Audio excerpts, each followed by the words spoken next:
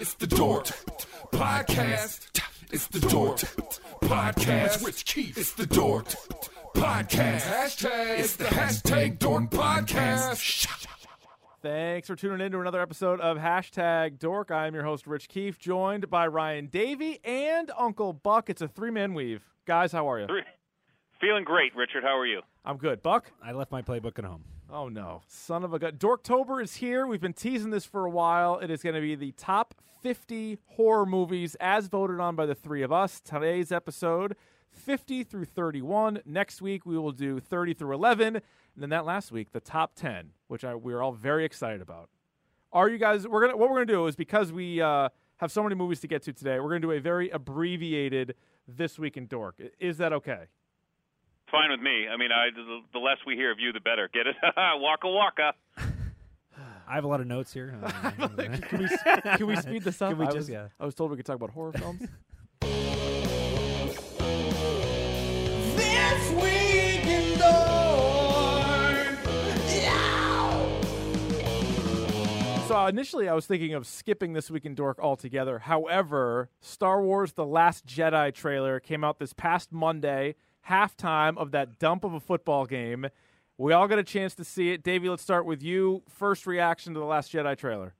I was completely overwhelmed. Like you said, after being bored to death by a 3-2 football game at halftime, I have since watched it like a dozen times and done like the frame-by-frame study of it. And like all Star Wars trailers, like all big blockbuster trailers, I'm left with more questions than I have answers. So I'm still unpacking it.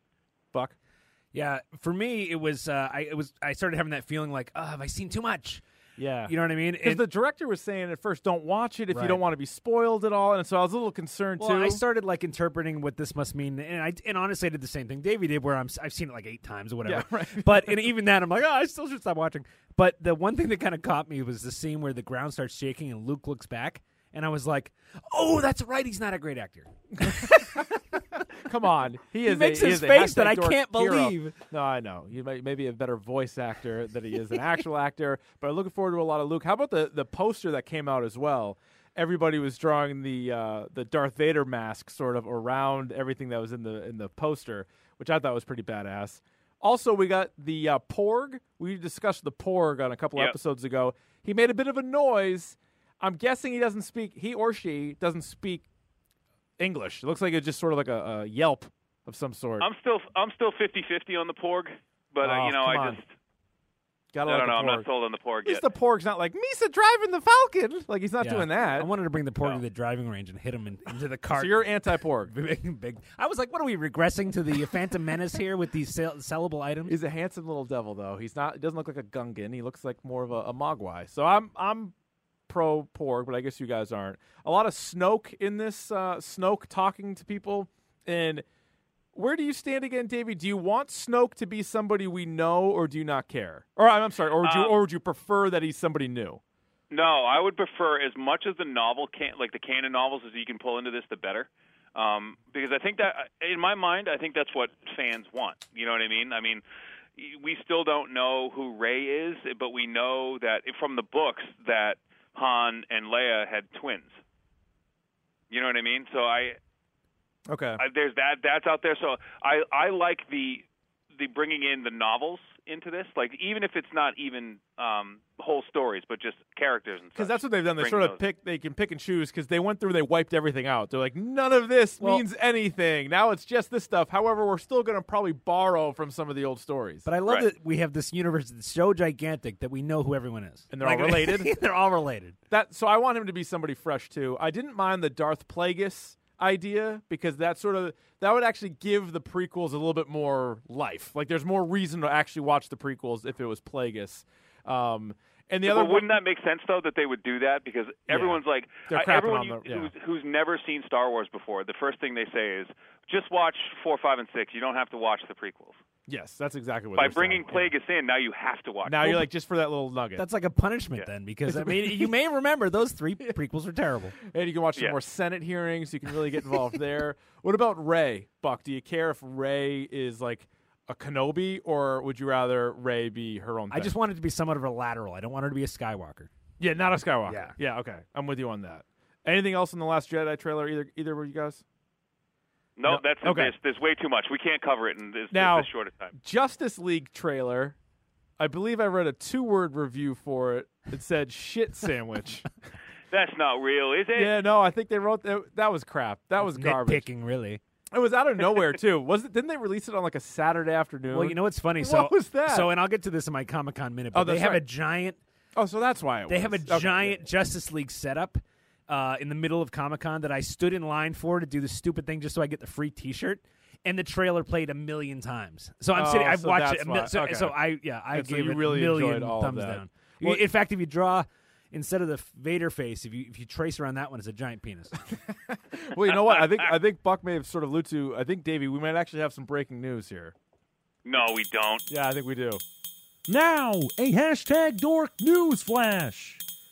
We're introducing a new segment. We have a brand new segment. We're going to try to workshop this a little bit. How long is that going to go? Longer than I remember. Now, yeah, longer than I remember. We've and again, the guy who issued this little tweet to us, Ryan, as you said last week, was not incorrect when he said we've been focusing more on his words, TV and movie fuckery, and we weren't doing as much video games and comics. So that is why, of course, we have the video game minute, which apparently he forgot. But Uncle Buck is here. That means we're going to get the Uncle Buck Comics Minute. My name is Bugs.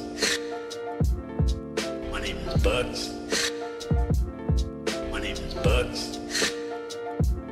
And I'm here to talk about comics. Marvel. Talk about comics. DC. And I'm here to talk about comics. Independent labels. So talk about comics. My name is Bugs. Let's talk about them. That's right. It is the Uncle Buck Comics Minute. I want to thank Marcus from the Boxers podcast, for throwing that together. He has done most, if not all, of our intro songs. So without further ado, Uncle Buck was at New York Comic-Con. What do you have for us? Yeah, I mean, I'm not crying, but I'm just making some onion soup over here. That was very nice. That was very nice. Wasn't that kind? Thank you. Wonderful. Record attendance this year. 200,000 people went to Comic-Con. Really? Which is crazy because, first of all, 200,000. they were up 20,000 from last year. But second of all, that hangar that they do Artist Alley in was closed for renovations. So they stuck all the artists in this like big ballroom area down in the left corner quadrant of the thing. So that whole thing was not only hot, but it was so congested. That was a nightmare. I mean, listen, Comic-Con was great. I had a blast. But you just guys so many saw people. what I put out. Yes. Mark Hamill was making $1,200 every 4 people that he signed for. Oh, my God. Which I was one of them. I got Michael Roker to tear up when I got him to sign my Guardians comic. I saw that. That was very good. Yes. You got him to tear up? Well, yeah, so I said to him, my kids really, they noticed me tearing up when they were watching Guardians 2, and it, got to him, the whole father-son storyline. Wow. And then I told him I liked Henry's portrait of a serial killer. I'm not going to end that. He's like, oh, okay. He's so like, you're oh, scary. So you're also like, yeah, so you have some problems. But, I mean, so the Justice League trailer was obviously a big thing. We talked about it. Yeah. I wish I was there now when this Ben Affleck thing is breaking, all this stuff about Ben Affleck with his situation going on right now, all crazy. the controversy. But the big thing, I'm going to go real quick, DC, Marvel, and Independence. The Doomsday Clock was the huge thing at Comic-Con. The Doomsday panel revealed that Rorschach is alive. Okay. He's in prison. Okay. A couple other things that were revealed. There was a cover where Batman's reading Rorschach's journal. Cool. There's also a cover where cool. Yeah, that is really cool. Where Lex Luthor's sitting and Ozymandias' hand is on his shoulder. Oh, that is awesome. That's a cover. Yeah, see, I'm in on the Watchmen. And Jeff Johns did confirm that during the 12-part series called Doomsday Clock, Superman will fight Dr. Manhattan. Whoa. Awesome. I'm in. I am so in on all that. That was the huge DC stuff. Okay. Marvel had a bit of a tough weekend. Yeah, well, I know they didn't bring the Punisher. So they canceled the Punisher thing based on what happened in Las Vegas. But very oddly, they announced a partnership with Northrop Grumman, which is a arms dealer, which is basically Stark Tech. Okay. Yeah. And within like 16 hours of making this announcement on the first day of Comic-Con, they canceled it. They said we're not doing it because so many creators were like, we're bailing. We don't want to have anything to do with people that make weapons. Wow. Yeah, they were trying to tie in like, hey, Marvel is like coming up with great ideas that weapons companies want to work with us as far as making weapons. Oh, that is very odd stuff. Yeah. And like you said, so they knew they canceled the Punisher because of a very specific reason. Yeah. But then you announce a partnership with a gun manufacturer. Yes, we're all about No, guns. no, What are you no. doing? Maybe a bomb manufacturer, A not bomb even a gun manufacturer. manufacturer. That's unbelievable. Yeah. Oh my God! But then on That's a top of mess. that, they Yeah. they have these retailer breakfasts and meetings and whatever. And one of the things that people don't really realize is this is a major business as far as the retailers that show up and have Yeah. huge stake in what's going on. They were all bitching to Marvel about the direction of the Oh, company. my The last God. 2 years, they've done a lot of these kind of inclusive minority storylines in which they have now a female Wolverine. Right. African American Iron Man, a female African American Iron Man, and all these different characters, and they were all complaining because the sales have shot down. Now, I'm not saying that that's the reason, but Right. that's what they were saying pretty Right. much. And the arguments actually spilled out into the hallway from that meeting. Did they really? Yeah, interesting. Oh, wow. As far as Image and Skybound went, Kirkman's Oblivion song, which is his next project, Okay. was given away as a freebie at the retailer breakfast, which is very cool. I saw one of these, and within like 5 hours, they were going on the secondary market for $300. Holy smokes. Okay. It's actually his new thing is supposed to be 3,000 people were kind of taken out of Philly and put on some sort of alien dimension. It's kind of like Invincible meets Walking Dead. It's supposed to be like a post-apocalyptic Okay. type of story. I'll give it a go. So, and I think it's probably the first project he'll do with Amazon. And then as far as indie comics went, Scout and Creature Comics, who I saw have big bumps last year, kind of came back to earth this year as far as their boots and their presence. Comic Stride had a huge hit with Sync, which we talked about. Yes. Which all. I love Sync. Go Yeah, ahead. yeah, okay. Yeah. No, but that's but that was and then independent. There's an independent book called Off Girl, which had a huge presence but doesn't have a distributor yet.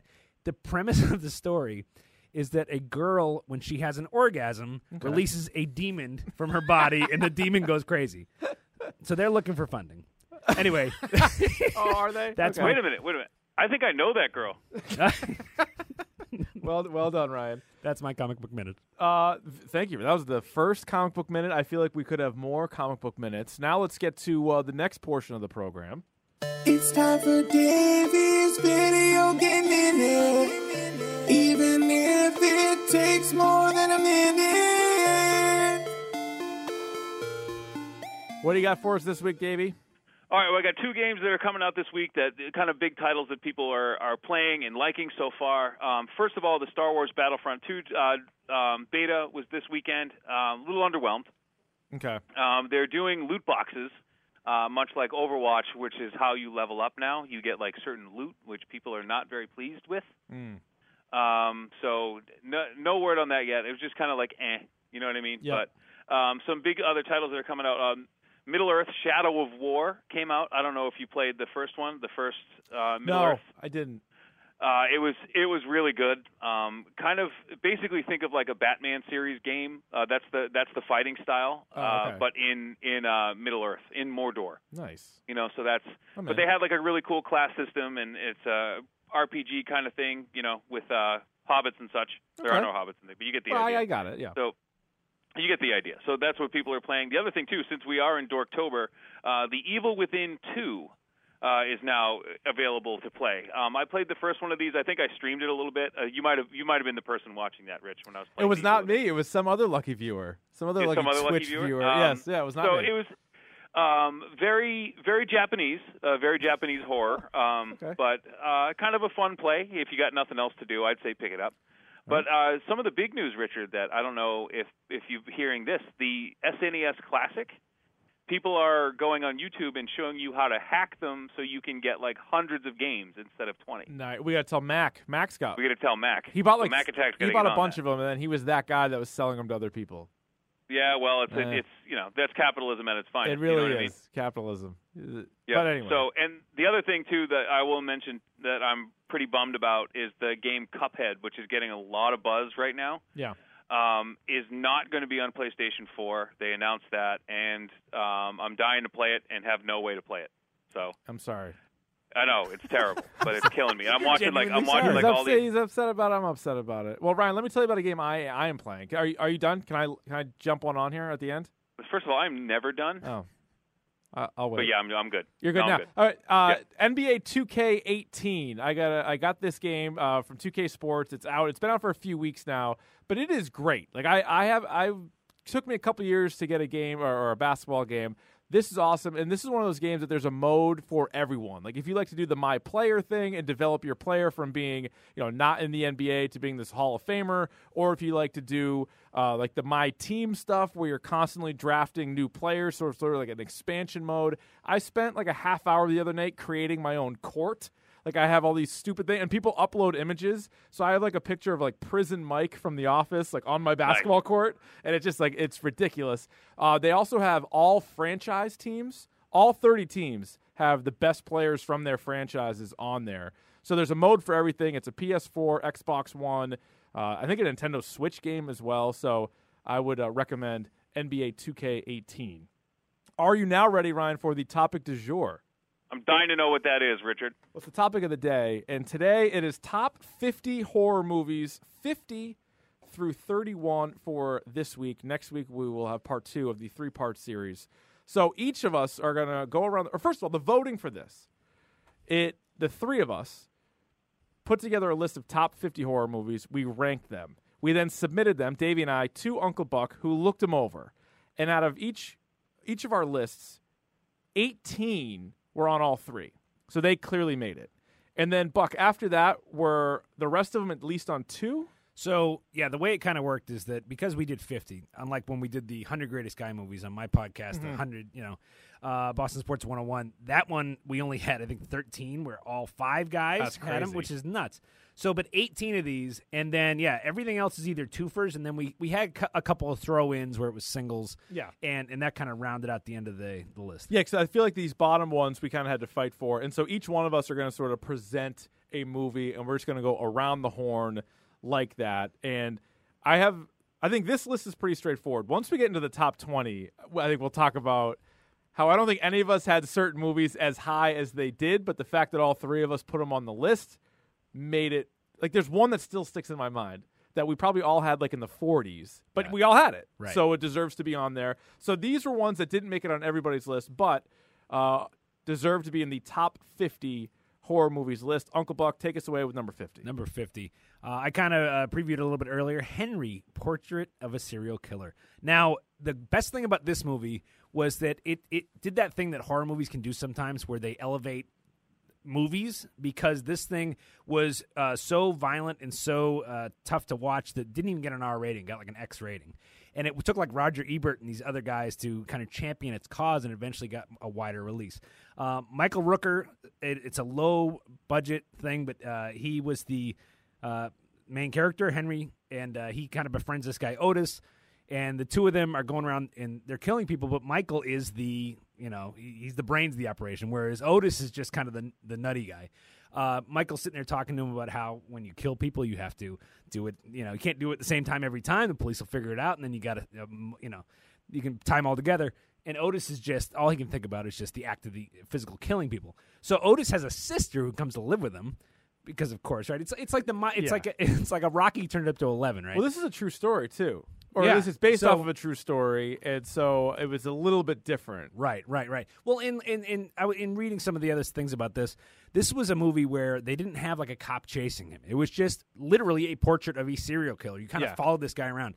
And it was like you were watching it because it was so low budget and everything else. In fact, at one point, they steal a video camera from somebody they've killed, and they're filming them murdering people, and then messing with the bodies after they've murdered them, right, including some naked women and stuff. Yeah. And so, but there you see them sitting there watching it on the couch, and the fact that they're watching it through a home video camera, like any of us might have had as kids or whatever, weird. It brings you almost too close to the horror and the terror, right?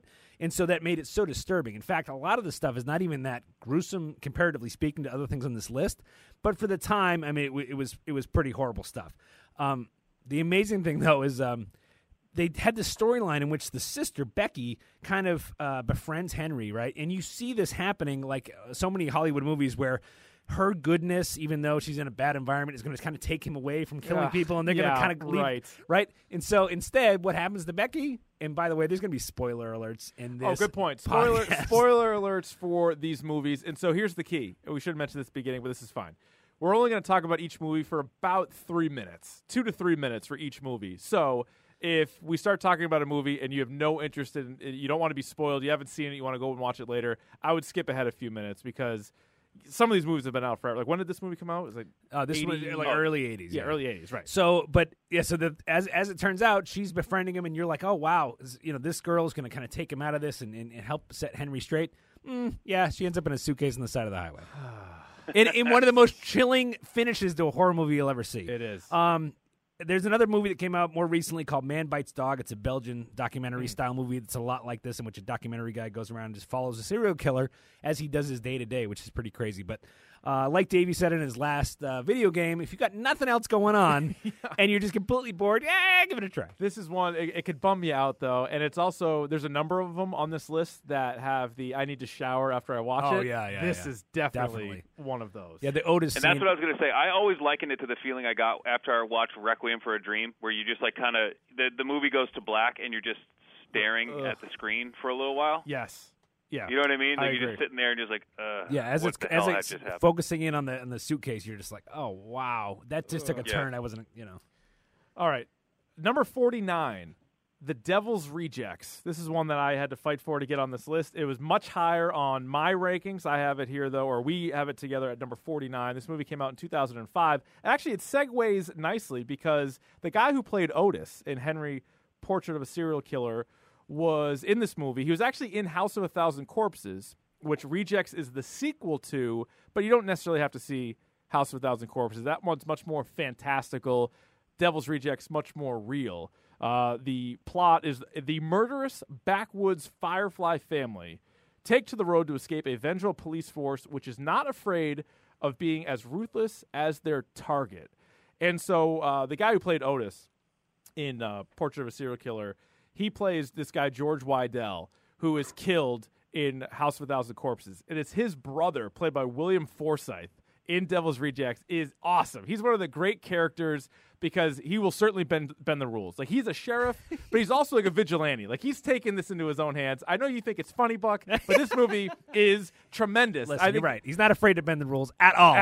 In this film. He will do whatever it takes. And I think the Firefly family is pretty good as well. You have Rob Zombie's wife. You have Sid Haig playing Captain Spaulding. And then you have Otis Driftwood in there as well. So those are Diamond Dallas Page. So then my yoga instructor. And then DDP. Yeah, DDP Yoga. So you have DDP and Danny Trejo. They play these two guys called the Unholy Two. They're basically bounty hunters. Two of the greatest badasses in the history of film. Rob Zombie has not made a lot of, I would say, great movies, but this one is. I'm telling you. And this is a guy who is a big horror fan. Like, he's obsessed with horror.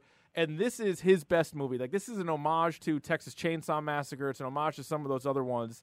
And I think he did a pretty good job creating this murderous trio that you should absolutely hate. And then he tries to humanize them a little bit along the way.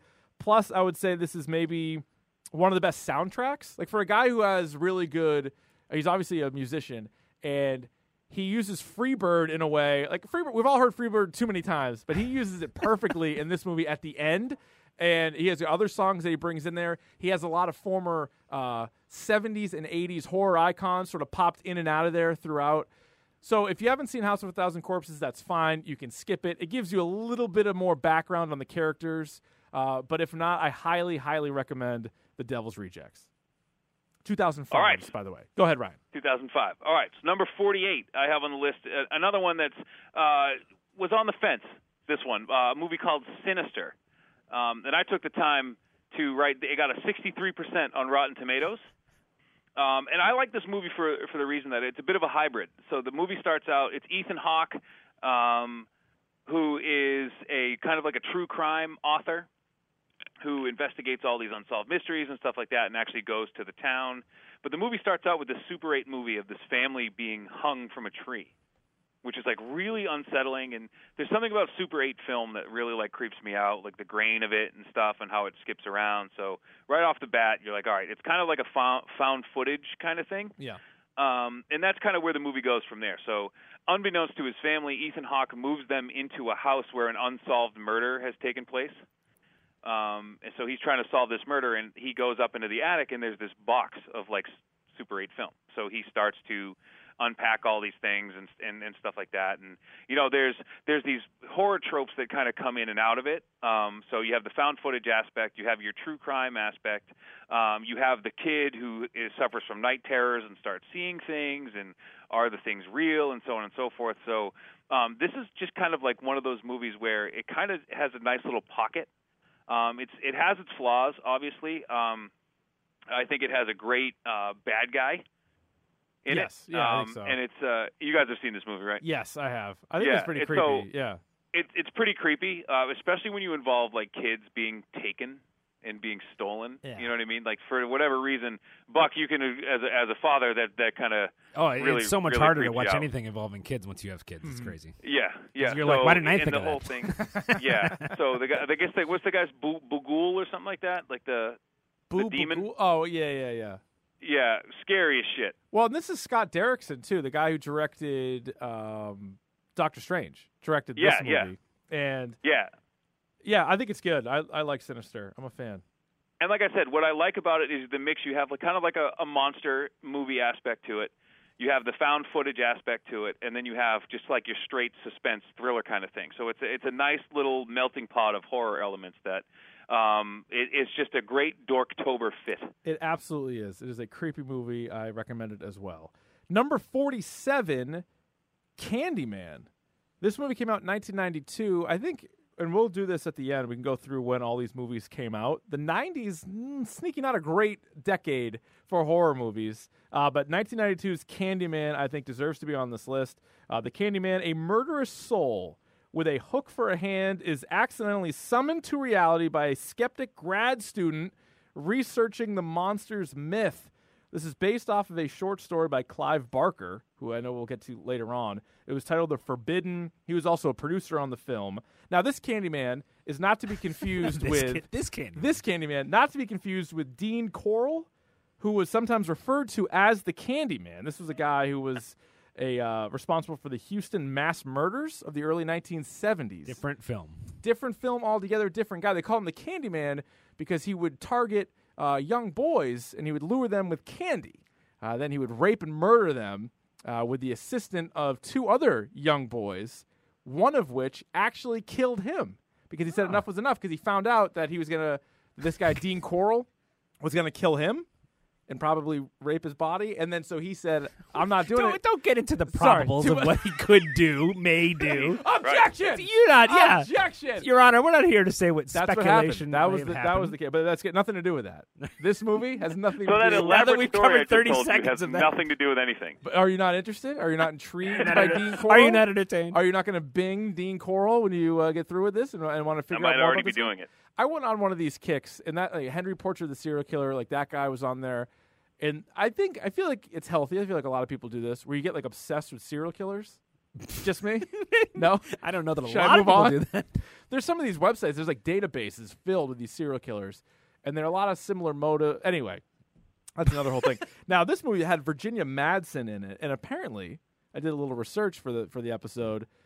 If it wasn't her, if she said no, they were going to cast Sandra Bullock, who at that point was a bit of an unknown. 1992, Sandra Bullock wasn't in a whole lot of things. But anyway, Candyman, going back to him, I think this is a scary villain. The Tony Todd character with the bees and the hook for a hand, the whole idea of like that urban legend where you're in the mirror and saying Candyman, Candyman, Candyman. I think throughout this has like an eerie feel to it. When you watch it even now, it came out in 1992, but it feels almost like a movie shot in 72. Like it's such like a grainier kind of feel to it. I just think Candyman's a classic. I think he's not on the Freddy, Jason, Leatherface tier. He's clearly not on that tier. But that next group down, I think he's on there, and I think he deserves to be on this list. Yeah, there's definitely some horror movies, in my opinion, that are fantastic about halfway through, and then they fall apart. This one for me is probably a little bit. Well, yeah. and this one's probably the better of that category. But you said she's a suspicious She's a skeptic grad student. Is it because she's a skeptic because she's too old to be a grad student? She seems a little old. Well, she took some time off. She traveled. Yeah. And then she came back to Chicago there. She's held up well. Give me Candyman. And I remember that too, like seeing that movie and scaring the piss out of me in like the first like 20 minutes, and then like to this day, it's embarrassing to say how late in life I went without having to have a light on in the bathroom. Like oh right, yeah. It's scares the crap out of me. It is. But like you said, doesn't it turns into like a love story? Yeah. Between, like, it gets weird, and then spoiler, like I know we're going to say that throughout this whole thing, and then she becomes the Candyman, like now, like right. she kills takes her own over. old professor, whatever she does. It's weird, and then this spawned a bunch, as almost all of the movies on this list spawned numerous sequels, but this, of course, the only one worth watching. So there you go. All right, number 46. So, I mean, this movie for me is Dawn of the Dead, and it kind of typifies what we had to deal with as the three of us, because, I mean, this for me is like a top 15, top 10 almost horror movie, but here we are at 46, and it's just the way that we've kind of broken this whole thing down. Dawn of the Dead is kind of the sequel. It's the directorial sequel, really, for George Romero, who in 1969 brought us Night of the Living Dead. So 9 years later, in 1978, if I do my math correctly, he comes back after 4 films, including one that was Martin, which is worth viewing, about a vampire. You're not sure he's a vampire. Yes. Yeah. With Dawn of the Dead. So whatever social commentary that Night of the Living Dead was on the Vietnam era and everything that was going on in America at the time, this film is a complete social commentary on the disco shopping mall society that everyone had kind of turned into post-Vietnam, right? Tom Savini, who's absolutely amazing with his special effects. He is great. And he had done so many terrific, including Maniac and Scanners with his like head explosions and all this stuff. He has one where a guy is torn in half by zombies. He has incredible stuff. Didn't he work with him on Martin? Wasn't that might have been his first thing he ever did with him? Yes. And he even acted in it too. Yeah, I think. yeah. He's always kind of got these bit parts. Right. I met him a couple. In fact, he'll be at Rock and Shock in Worcester this weekend. Really? Yeah. So, but I met him a couple years ago. He's a very odd dude. Yeah. But so what I kind of thought was interesting about Tom Savini in this was that he's a Vietnam vet, and when he was in Vietnam, he would use his camera. And he said it kind of distanced himself from the horror that he saw there. He would take pictures of dead bodies and things like this, but it would kind of distance himself from what was actually happening in front of him, which I thought was funny because he's using a camera to do that, whereas in the last movie I talked about, Henry, the video brought us closer to it, right? So not only did this movie, about zombies and being trapped in a shopping mall, even though some of the effects are corny, the blue zombies are kind of dated and whatever else, and even the special effects is that crappy foam and that really red whatever syrup is kind of dated and everything else. The message and everything else involved in this film still kind of holds up for its time. I will say that Dario Argento collaborated on this film with George Romero, the famous Italian horror director. Really interesting that they made a deal. He brought the movie over to Italy and into Europe and called it Zombie. And he kind of changed the music, changed the ending slightly. If in fact, go online, you can watch both endings. And it's interesting to see how the two of them changed it. But I guess in Europe, there's no rules that say you can't take somebody's property and then make a sequel out of it, because a complete different production company came out with a movie called Zombie 2 over in Europe that was released in the United States as Zombie, and is another zombie movie, but it did bring us two of my favorite all-time zombie movie moments, Shark versus Zombie, which is great. Which is the greatest. And then there's a scene in which a woman's face is pulled into it's a splinter off a door. Ugh. And it goes right through the eyeball. It turns out to be like a sheep's eyeball. Oh, my God. I remember seeing that scene. Isn't that amazing? God. But that was from an unauthorized sequel overseas based on zombie movie. But anyway, so definitely check out Dawn of the Dead. And so I would also say, and you enjoyed sequel, the or remake. Not the sequel, the remake. I loved. I thought the remake, Zack Snyder, and we've credited him and we've criticized him on the podcast, but that movie I thought was great. And not that it's necessarily a high bar, but I don't think there's a better horror remake, because there's been so many horror remakes, and most of them are crap. But Dawn of the Dead 2004, I think it was, great cast, and it wasn't like shot-for-shot remake, so they sort of took that movie and they sort of put a little twist on it. I thought that was great. So either one I would recommend highly. And wasn't Tom Savini, by the way, didn't he play Sex Machine in From Dusk Till Dawn? He was did. That him? Yes. And when I met him, the one picture off his table that I got signed from my brother was the one where he has the machine gun penis. Yeah, of course. So he can't display it. Of course.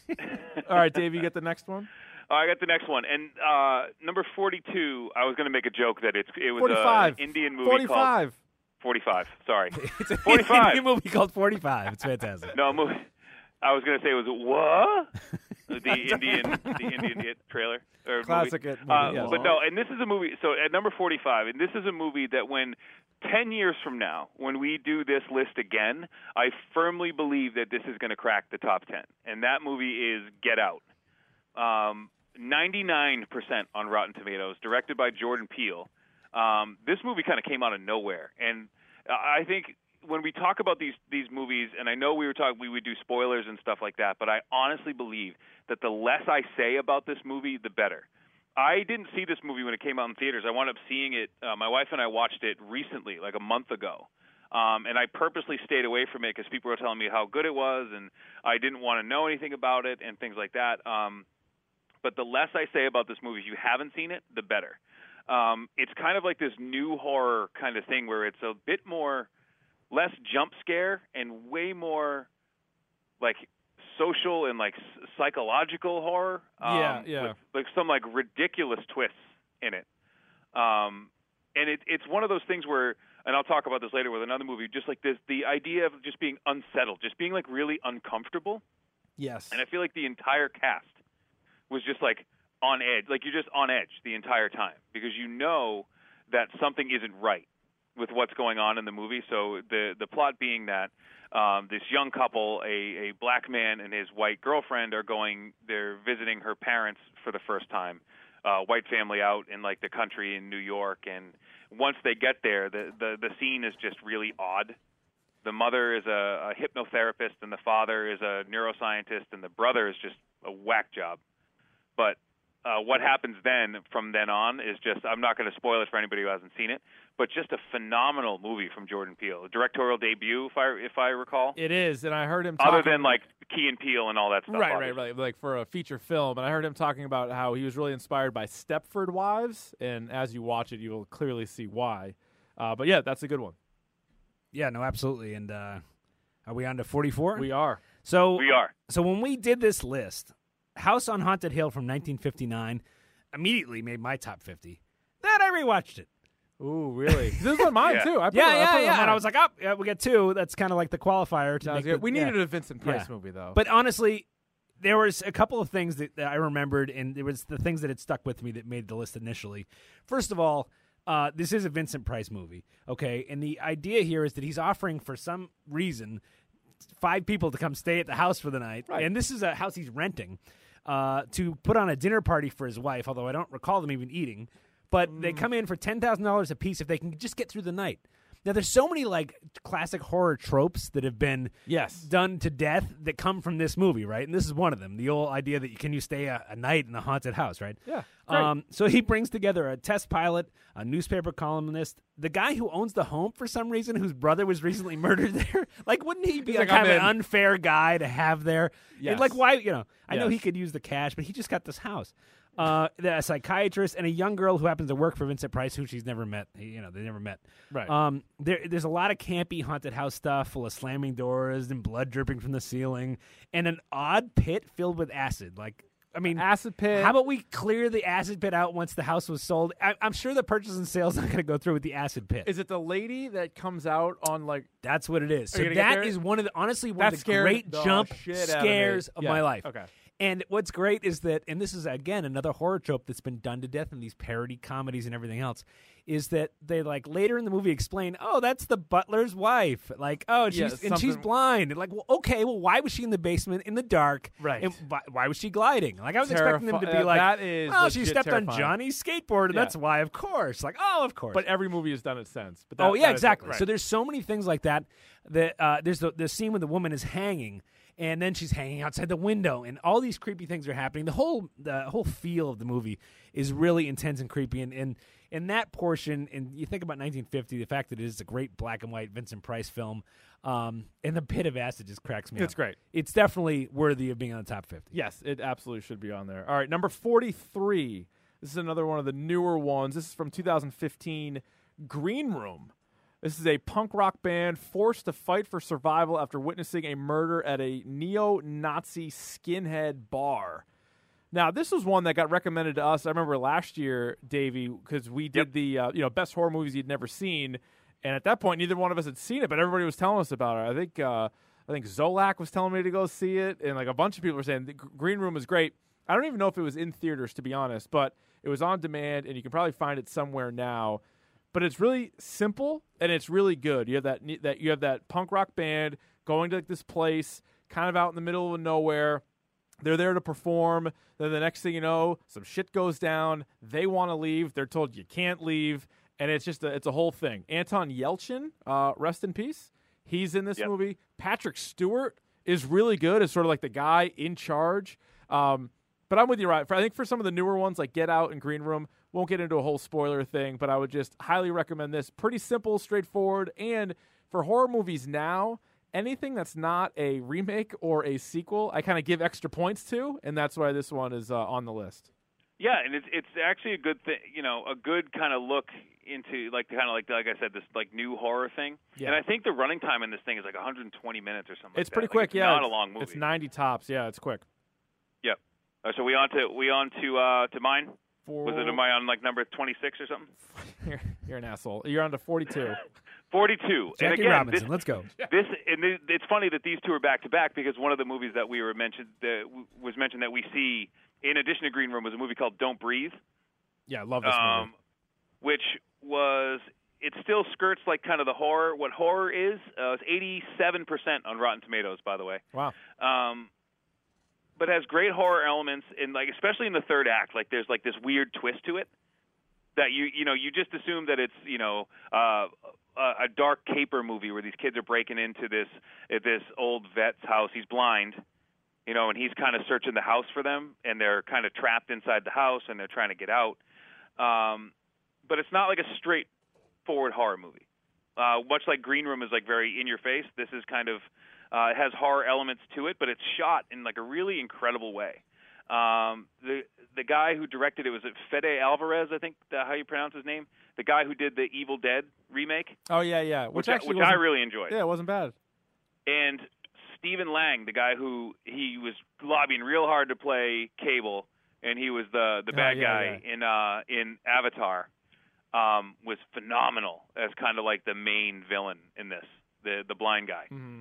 But like I said, it's just kind of it's set in Detroit, I believe. So like everything, he's like the only person like in this neighborhood that's it's just bizarre completely though abandoned. The way they do it. Like the protagonists of the movie are actually breaking into a guy's house. So at first you're like, well, I'm not rooting for these guys. Like these are assholes. But then like the way it kind of all turns around on itself, and it was then like you said, there's that twist in it as well. This is really good. I liked it. Yeah, it's a great. That's one you should definitely see for this new horror type thing. Speaking of new horror, Uncle Buck, you got well, and I think it's worth mentioning. I mean, Dave, you made a really good point earlier, saying that a lot of these movies, if we did this again next year, will be in that top 15, top 20, top 10, even sometimes, because. I mean, let's face it. This is a great time for horror movies because there's a nice boom. There's a lot more freedom for it, and nothing says freshness in horror movies like number 41, which is Frankenstein from 1931. And it's funny, this one actually went on and off the list several times. We kind of felt like it had to be on there because of the importance of it historically, and so it really didn't get that much of a grumble when it landed at 41. But this was the first monster movie. You can say Dracula was, but I mean, honestly, Dracula's like suave and cunning. He's almost like that character on Saturday Night Live that's played by Christopher Walken, right? Yeah, you know what I mean? So he can at least talk. The Continental? The Continental. He can talk a good game. But the Frankenstein's not. He's more like Gronk coming into the room, right? He literally is. So and the idea that it starts with a theatrical warning. This a guy comes out on stage and is like, listen, anyone who has a heart condition, this is going to get intense. We warned you, right? And you're just like, wow, what am I getting myself into? And you got to remember, 1931, this is insane. Right. This movie starts at a grave, really bitter. And by the way, this entire movie is shot like in a set. This is like classic Universal, where you look in the background, you clearly tell it's like painted scenery, which is amazing because you just think about the process of film over the last 100 years, right? And so they Dr. Frankenstein, by the way, if you asked America, 75% of them think the monster's name is Frankenstein. Dr. Frankenstein is there digging up a body with Igor, and it's a freshly dug body. And then they grab a second body from like a hanging because they just leave those lying around. Sure they do. And then, of course, Igor goes and takes a brain from the local college. This is all – it's Igor, by the way. This is all recapped almost more funly in Young Frankenstein. Mm-hmm. But he grabs a brain, accidentally drops it, then grabs the abnormal brain. So now they've got a bad brain, two bodies. They kind of shuffle it together like a deck of cards, and boom, a little electricity, and here's this monster.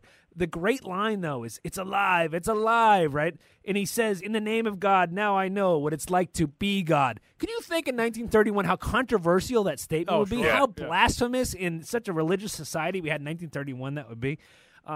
Boris Karloff plays Boris, that cocksucker, limey cocksucker. Karloff, sidekick. Boris Karloff appears 30 minutes into the movie, so we're 30 minutes into it before he even makes an appearance. No. The monster escapes, and now Victor Frankenstein's getting married. He doesn't even seem to. He didn't check on him. So No, now the he's monster's like, escaped. He's going through town, and actually one of the most like horrifically terrible. And Dave, you said it as a parent. To watch Frankenstein come upon this little girl who's playing with flowers, Yeah, that and is you nuts. just see this interaction where it's so innocent. Both of them are so innocent, and he picks her up and throws her in the water, and she ends up drowning because she can't swim. Yeah. Just heartbreaking and terrible. And then the scene where the father's carrying her into the village to see the Bubba Meitzer, or whatever, the Burgermeister, Yeah. and she's her lifeless dead body. It is absolutely heartbreaking. And then the film ends with the great scene at the windmill. But of course, there's a million Frankenstein knockoffs to the point where they eventually meet Abbott and Costello. Yeah, right. Of course. And I would say, so if you guys do you ever watch the series Penny Dreadful on Showtime? Only a few episodes. I've heard it. I heard I've it's not good. gotten through.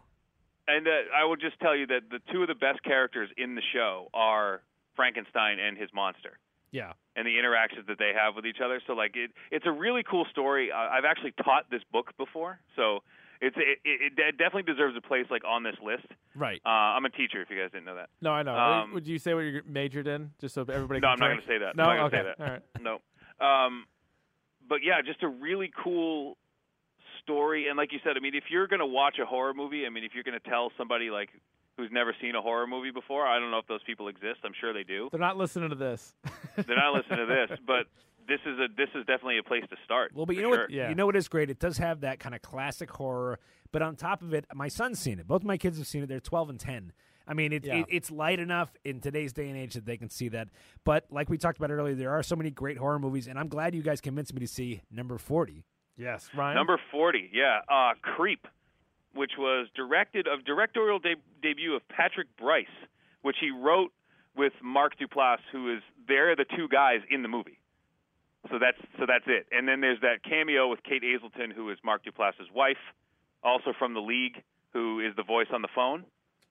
So there's the only three people in the Yeah, because I was like, I don't think she appeared. It was just a voice. just a No, voice, she's the voice on the phone. So this is at 96% on Rotten Tomatoes. I know I'm big into my Rotten Tomato scores, but No, but it's I funny. think Most horror a lot of movies people get put stuff into it. trashed. Most horror movies get Yeah. trashed, and so this is that's pretty good. And one of the things I think the common thread of all the things that I was I was tasked of coming up with the little blurb for all these things is these movies are just so Creep is just exactly what it says it is. It is just creepy, like from the get-go. So the basis of the story is there's this weird guy who lives out in the woods who's hired this freelance videographer to kind of follow him around, and the whole time he's telling him his life story.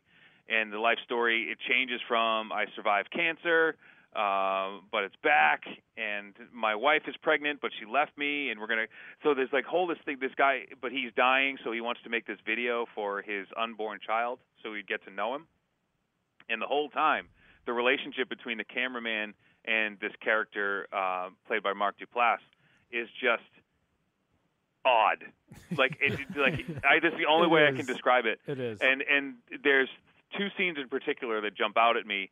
The scene in the bathtub where he's sitting in the bathtub talking about his like relationship with his father and like why he's going to call his son Buddy and like all it's Mark Duplass sitting in a bathtub, like Very strange. very strange. And then that goes into the scene with this is just a cuddly werewolf mask that my dad used to put on and play with me, and we called him Peach Fuzz. Yeah, and like he does scares this them. weird Yeah. Oh my God, scared the piss out of me. That was a nuts. movie. No, it was nuts. And it kind of the relationship between the two kind of devolved from there, as you guessed. And what's great about it is the camera guy actually escapes and gets home, and then you think the movie's kind of over, It's not. and then it's not. And it's just a completely if you want to be unsettled, I don't know why you would ever willingly go into a movie being I just want to be really creeped out. And I'll tell you what, for a movie that, because I remember you recommending this last year or the year before, whenever it came out, and this is one where for a kind of like handheld camera movie. It's not jarring though, because some people get sick like Cloverfield or Blair Witch, kind of like I'm getting kind of queasy. Like this doesn't do that at all. This is pretty good. And it's funny because he's supposed to be like a freelance like videographer who like knows how to handle a camera. Yeah. So when he and the good news about this movie is there is a sequel coming. No. This month. Oh wow. Creep 2. Yeah. I think is it just on Netflix or is it? I think so. I think so. It's coming out. Yep. So Creep 2. Yeah, and one of the best endings too. I mean that finale of that I actually put a thing on my Twitter that one of the still images from that ending that was so well done and such a visual that I think that one's going to hold up. Yeah, Creep was really good. So let's go. Number 39 is Session 9. Came out in 2001. Tensions rise within an asbestos cleaning crew. Davey, I know how scared you are of asbestos. Everyone should be. I don't know why you're not. It's the silent killer. No, I am. And you usually point that out to us, and I agree with you. But an asbestos cleaning crew, as they work in an abandoned mental hospital with a horrific past that seems to be coming back. Now, this takes place in Danvers, Massachusetts, for all the New England people listening to this. It is, admittedly, a slow burn. It's a bit of a slow burn. You got David Caruso in there. You got them cleaning up asbestos. And because of where they're working, different things happen. Maybe there's ghosts or maybe who knows what's going on. But the key to this whole thing and what's the scariest to me is that one of the guys in the cleaning crew stumbles upon a bunch of tapes. And what it was from the insane asylum, these different sessions that a doctor would have. And this happened to be with a particular girl. And so Session 9 is the title they got from that. But it's this one little girl. And first of all, I think the doctor, his voice is kind of creepy. Like, his voice kind of scared me alone, let alone the girl he's talking to had multiple personalities. And I think it was 4 or 5 different personalities she had, and they all had very distinct, different voices. And just listening to that, I mean, Creep was the name of the last movie, but these were all really creepy. Like, Simon, which is like the one guy, because she committed such a horrific act, and he's trying to like ask her about it, and then she keeps changing the characters. That alone, like that to me, is why this movie should be on the list. A lot of the other stuff is kind of, all right, let's cut to it, and then eventually it kind of melts the minds of a lot of the guys working in there, and there's some good interaction. You do have to give it a minute. It's not going to hit you right out of the gate with some really scary stuff or some stuff you've never seen before, but once you get in there, a solid ending and some good stuff in the middle there. So Session 9. Session 9. All right, number 38 for me is Frailty, directed by Bill Paxton, pick of the podcast. Former pick of the podcast. Shout out, yes. Yeah. 73% on Rotten Tomatoes. This movie is kind of cool. So great performances by Paxton and Matthew McConaughey in this movie. One of his like kind of early roles, McConaughey, but not. It's just like a good horror movie, like a good like suspense thriller horror movie. Tells the story through McConaughey's flashbacks of him, his father, and his brother in the story of the God's Hand Killer. So in real time, these police officers are looking for this guy named the God's Hand Killer, and Matthew McConaughey is in the police station telling them stories about him and his brother being brought up by their father, who tells them that they need to rid the world of demons, and he's convincing that all these people are possessed and they have to like kill them, basically. And just like a really cool horror movie with a great twist at the. No, by saying a twist, you're basically spoiling the movie. So, I'll just go for it. This one's been out long enough. It turns out that Matthew McConaughey is trying to lead all these cops to his brother, who he says is the God's Hand Killer. Turns out he himself is the killer, and there's your big reveal. But just a really cool and like dark movie. You typically see Bill Paxton as kind of like this like ho hum kind of like Durfee kind of guy, but real powerhouse in this, like really fucked up and weird guy who's trying to convince his 2 like preteen sons that they need to rid the world of demons. Yeah, it was definitely different than what I thought it was going to be. Like I had no idea what I was getting into, but it was great. Yeah, and a great performance by McConaughey. And I made a note here. It's like it's kind of like a when you see his character of Rust in True Detective, it's kind of like that a little bit. Yeah, a little bit. Am I wrong? Like when No, you sit no. in the police station and as you were saying this, I was thinking to myself, wow, this does have a lot of similarities to the way True Detective. Yeah. I mean, it's not, different story, certainly. I think it's interesting how fantastic it is in the basis of religion being a motivating factor. There's so many great movies in which they bring religion and our religious society, like The Wicker Man, The Exorcist, that bring that Omen, into The Omen, that bring it in and make it such a powerful, because so many people can relate to it. Everyone's been dragged to church at one point or another, and the idea that somebody, his beliefs are so far gone that they could commit these kind of acts is crazy. That's a good one.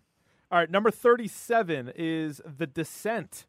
Came out in 2005. A caving expedition goes horribly wrong as the explorers become trapped and ultimately pursued by a strange breed of predators.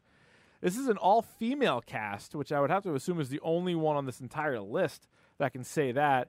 This is the combination of claustrophobia, I would say, is one of the scariest things. Oh my God, yeah. In this whole movie, just them in the cave getting caught in tight spaces is super scary. I was more scared when she gets kind of caught in that, and there was kind of a little bit of movement in the rocks. Yes, than I was during the parts where they're dealing with whatever. And like those creatures were. Yeah, right. The creatures are like bat people type weird things, and like they're whatever. This also has. This is I guess a trope that happens a lot is when somebody is nervous, somebody is afraid, say they're trying to protect their house or they're trying to protect, wherever they happen to be, and then they get scared and like somebody comes up behind them, they think it's the villain and they hit the villain, but it's really like their friend or it's really like their family member.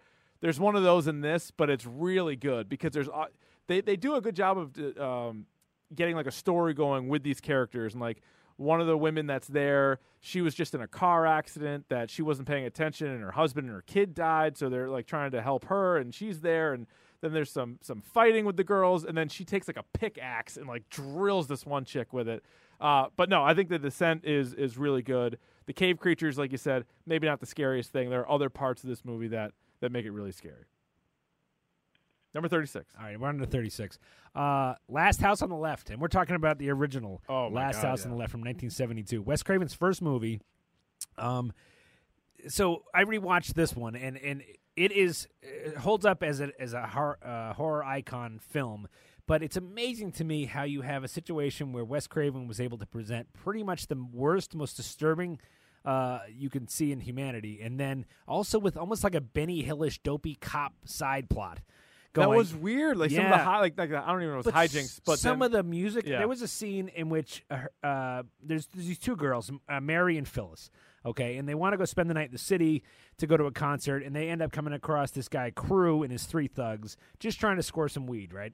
And then they end up back in their apartment, and they get locked in, and they're pretty much sexually assaulted and raped in this apartment. You don't see a lot of that. You just kind of see them in the woods. Yeah, well, so at the beginning they're Hi.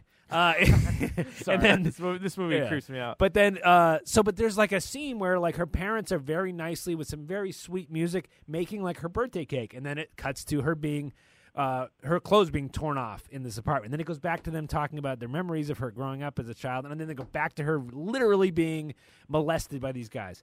They bring her down in the woods. Now, miraculously, they happen to go in the same neighborhood where she grew up, and they bring her into the woods, and they go on to make her friend Phyllis pee her pants.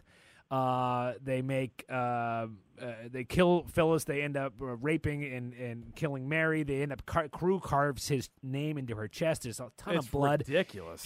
She gets up and wanders into the water, and he ends up just point blank with a gun, blowing her away in like 3 shots.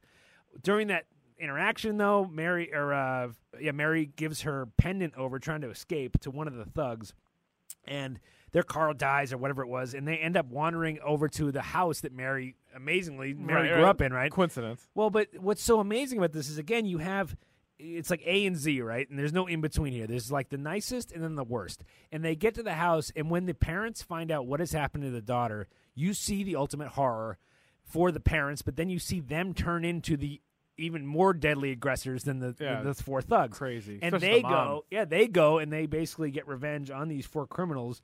One of the scenarios, the mother grabs the guy and starts giving him a blowjob in the backyard and bites his dick off. That's crazy. I mean, it's insane. It's got one of the great endings of movie history where the police who have been bumbling around, by the way, one of them is played by a very young Sensei Kreese from Karate Kid.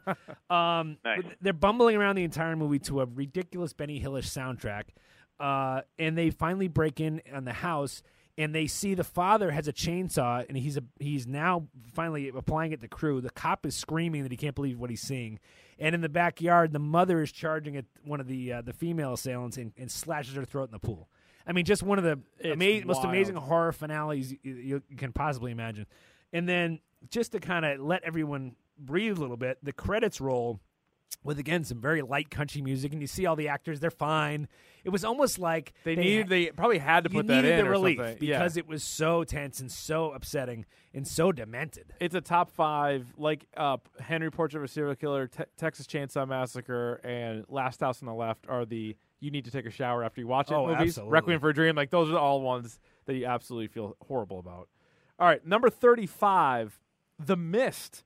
Came out in 2007. This is a freak storm unleashes a species of bloodthirsty creatures on a small town where a small band of citizens hole up in a supermarket and fight for their lives. The three of us talked about this one a little bit on our Stephen King episode. Frank Darabont directed this, who was one of the guys that brought Walking Dead to AMC. There's a lot of Walking Dead actors in this. And also, this has the greatest ending of any horror movie ever. Agreed. Spoilers! Spoilers! Yeah. Spoilers! Here come the spoilers! I had to do it. I know we're doing it for all the movies, but for this one in particular, this is all I'm going to say about The Mist. The end. So they're fighting these creatures. They're in like this what would you say, like a convenience store this Like whole a time. supermarket. Like a supermarket. Yeah, they're in a supermarket. Not quite a super Target, but No, it's it's like not. a supermarket. It's like a regular supermarket. So all kinds of people. There's some stuff going on there. Yeah, that's all well and good. And there's like these big monsters. They've seen people die. You know that the world is over. Like this is it. And it's Thomas Jane, his son, an older guy, and a woman that they just met there. The four of them are in a car. They're leaving there. They're in the mist. They got, though, to the car, which was amazing. Not anybody else could do that. And they're like, but this is it. We're not going to survive this. There's no chance. We have a gun, and we only have 3 bullets. So Thomas Jane loads up the gun. They all agree to this. Like, this is the only way out. He shoots the old guy. He shoots the woman. He shoots his son. And then as soon as that happens, all of a sudden, military comes flying in. The mist kind of clears. Tanks rolling in. They figured out they're gonna destroy these monsters, and everybody is gonna be fine right after he fucking kills his kid. Unbelievable! Like the mist. One of the great shocks in the history of movies for me. Anyway. That was absolutely wild. So that's the only reason for me why I put it on my top 50, and that's why we have it here at number 35. Davey? And I think one of the only movies I've ever yelled at the screen like I was watching The Patriots. Yeah, no, seriously. I was like, it just freaked me out. I couldn't, because I'm like, oh, The Mist. I'm like, Stephen King, and like as we've talked about before, hit or miss movies. Hey, this will be fine. And then it was that ending. So yeah, all right. So great ending. Great ending. The next movie, number 34, I have Insidious, directed by James Wan. 66% on Rotten Tomatoes, so a decent horror movie. James Wan, by the way, has had the weirdest directing credits ever. I like James Wan. Yeah, so he directed Saw. He directed Dead Silence. He directed, Insidious, The Conjuring, Insidious Chapter 2, Fast and Furious 7, and now he's directing Aquaman. That's right. Pretty good. What is going on? Yeah. But yeah, just kind of a cool ghost story kind of aspect to it. So the starring what's the guy's name? Patrick Wilson, and your girl Rose Byrne. Yeah, Rose Byrne's hot. Now the weirdest thing is in all the Insidious films that you've seen, I think there's like 3 or 4 of them. This is the third. Technically, chronologically, this is the third. Yeah, because they just made 2 prequels. They did 2 prequels. Or they got a second prequel coming out. Yeah. So it tells the story of this family who their son inexplicably goes into a coma, and it turns out that he's not in a coma. His body is entered an astral plane, and all of these ghosts that reside there are trying to get out through him. So just kind of a really cool ghost story, and told through some flashbacks. I guess the astral planism runs in the family because Patrick Wilson's character also has some flashbacks of this old lady that haunted him when he was a boy. Just a cool ghost story. Just a lot of jump scares, a lot of people coming out of nowhere, and Just a decent horror movie. And again, we run into that issue where this made, I think, 2 of our lists.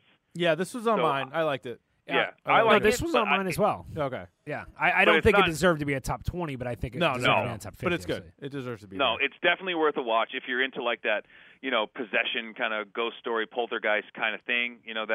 That's where this movie kind of lands in terms of horror. But the scene where Animal from the Muppets is behind him, I was like, oh my God. That's terrifying. That's a scary image. I was scared by that big time. And it's the same thing with sort of like dream states and things like that. Like it was ghosts, whatever you want. Like it was scary. Like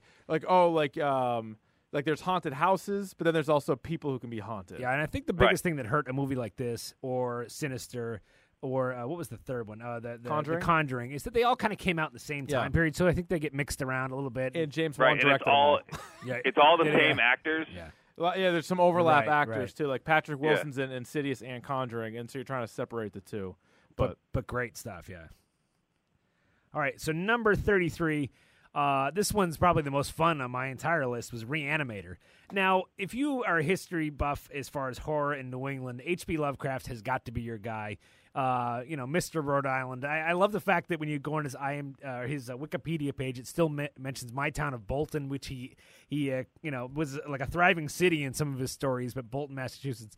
And then there's also you can trace things like Arkham Asylum back to H.P. Lovecraft. You can a lot of Stephen King's work spun off that. John Carpenter's The Thing, Alien. A lot of Alan Moore stories and Neil Gaiman stories originally had roots from H.P. Lovecraft and his story of weird tales, right? Yes. So in this story, Madman, Dr. West and his fellow grad student Dan Kane work on a formula to reanimate dead tissue, right? This has amazing special effects, but a lot of it's almost like a dark comedy at times too. Of 2 grad students dealing with like the dopey professor who's thinks he's bigger than he is. He's hitting on all the co-eds and everything else, including Kane's girlfriend, to the point where when he's killed and he's decapitated, the serum is put into him by Dr. West, the madman, and his head and body come to life, where he's able to somehow control his body, even though it's dismembered from his head, and get it to do things like do his bidding for him. Ridiculous. And then another doctor who's gone nuts. So they bring his girlfriend there. And now this is funny because as much as Henry's Portrait of a Serial Killer has those nude scenes where there's really inappropriate stuff, the people are dead, this girl's knocked out, but you still feel just as awkward watching this. Yeah. They strip his girlfriend completely nude on the morgue slab. And the headless body's feeling her up. It's also, you're like, I don't know about this. And then there's a scene where the headless body grabs his head and starts moving the head down her body in a sexual way. And he's like trying to convince her this is all going to work out. And she's like screaming. And then there's the classic scene where he's getting in between her thighs, like somebody busts in the room and relieves all of us of having to watch this. God, I know, but what's great is that there's all this. These great fights at the end. It's almost like a kung fu movie, the way they have to deal with these roided out undead attackers. And at the very end, Dan and his girlfriend trying to escape. Dan's girlfriend's not doing good. She ends up dying, and everyone kind of leaves him to kind of say his final goodbyes. And what does he do? He takes the last bit of serum and injects it in her neck as, of course. For some reason, they got the permission to use the Psycho soundtrack on this. There you go. So that was number 33. Davey, number 32? Number 32 is The Orphanage. Not directed by, but produced by Guillermo del Toro. And there's a very, very much a del Toro feel to this movie. J.A. Bayona, I believe. It's a Spanish movie. And again, just kind of a really cool ghost story. A woman brings her family back to her childhood home where she was brought up in this orphanage, and now she has a family of her own. They're going to open it and make it a home for children with disabilities. And as it turns out, that the house has some secrets. Ooh. Something of macabre. And again, it's just along with Insidious, it's just a bit of a ghost story. Dealing with kids, running around this orphanage, and the climactic scene obviously ends in a basement where all of these terrible things have gone. I haven't seen this movie in some time, but it is burned in my brain as a movie that I really, really enjoyed. if you can get through the subtitles. That is, I know. Is it Richard? Is it you who doesn't like the subtitles? I don't mind them in horror movies because I think there's so much imaging that's going on, and there's usually not a ton of dialogue. So I have no problem with it, especially in horror movies. Like the Vanishing, which I don't think made this list. I like the original version, which was a foreign movie. Subtitles, whatever, it was still so suspenseful and so scary. So I'm fine. Well, and one thing that's so great about horror is that the international horror sometimes is some of your best stuff. It is. So it's very forgiving when it comes to, okay, I got to sit through these subtitles. Yeah, because we have a few I know this. that are definitely on our list that have subtitles. So yeah, that's fine with me. And I loved the finale. You're right, Davey, was really heartbreaking and amazing the way it unfolded, and then you really realize that this woman's been paying her cleaning lady and she's never gone in the basement this whole time. Right, exactly. How dare you? Yeah. All right, the last one for this episode, part 1 of our 3-part top 50 horror movies. Number 31, Saw. Came out in 2004. Davey already went through James Wan's directorial credits, which he has a lot of them. But Saw, to me, already a classic, despite coming out in 2004. Two strangers awaken in a room with no recollection of how they got there or why, and soon discover they are pawns in a deadly game perpetrated by a notorious serial killer. I think Jigsaw, the character, they did a pretty good job of creating one of these kind of horror icons. And this has spawned so many movies. Jigsaw actually is the name of the movie that'll be out later this month. That is the 8th in the series, which I feel like their last episode or the last part of this series was Saw 3D, the final chapter, which is sort of a double no-no. Once you throw out the 3D in a horror series, that's probably crap. Well, and the final chapter. I did see at Comic-Con. Yes, Comic-Con. No, Comic-Con. It was Comic-Con, New York Comic-Con, not okay. the Connecticut right. version. They had these giant trailers out in the front of the building where they were literally. This is for Jigsaw, which is the next generation of this.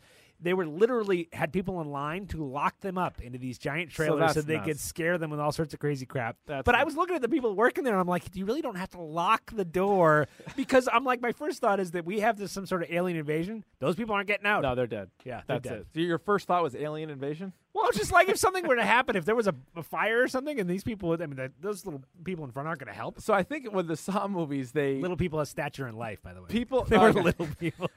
People look at the Saw movies as like the torture porn, and that's kind of true. I think more of Hostel and really the Saw sequels more as that. Like this is definitely gory, but the first Saw much more about the storyline. When you consider the two main characters in the Saw movie, they're like. Yeah, they're locked up by like their legs, right. And the two of them are trying to discuss how they're going to get out of there. They're not necessarily in the Venus flytrap or the reverse bear trap, or all, which I know a couple of those are in that movie, but they get way more gorier. Like they try to one-up themselves. This I actually think has a pretty straightforward story, and I think it's pretty good. Also, cost like $1 million to make, and they made like $56 million, so it's like one of the most profitable horror movies ever made.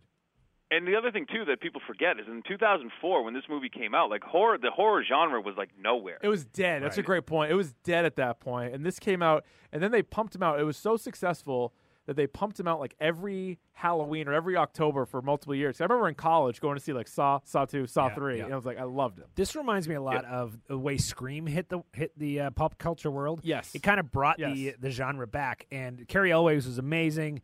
And this has a twist to it that made it a unique horror movie. So immediately when we first were making this list, I was like, oh, Saw. And then I was like, you know what? The original Saw is a great movie. Danny Glover also very good in it as one of the Damn, detectives. you ugly motherfucker. Oh, wait, that's Predator 2. Sorry. Top 50 horror movies, 50 through 31. Quickly going through them from 50 to 31. Henry, Portrait of a Serial Killer. The Devil's Rejects. Sinister. Candyman. Dawn of the Dead. Get Out. House on Haunted Hill, Green Room, Don't Breathe, Frankenstein. Now the top 40, Creep, Session 9, Frailty, The Descent, Last House on the Left, The Mist, Insidious, Reanimator, The Orphanage, and Saw. Next week we'll have number 30 through 11, and then the week after that we will get to our top 10. Any final words, Davey? No, I feel this is a lot of fun, and I'm looking forward to. We got another little wrinkle that we're going to throw at you next episode as well. I know. I can't wait to reveal that. Buck, any final thoughts? I just enjoyed my song. I enjoyed your song. I'm pissed about your song. Why are you pissed about my song? Because I love my song, but that's fucking awesome. You guys both have great songs, okay? Mine's longer. It is. We got to cut that Not down. Like that one not get as cut long as the down. spoiler alert, though. We got to trim that. Or We the gotta trim breaking them all news down. one. That's right. Thanks again to Marcus from the Boxers Podcast for all those themes. They have been terrific. Thanks for listening to this. You can check us out at Dork Podcast, at R Von D, at Uncle Buck WEEI, and we will talk to you next week.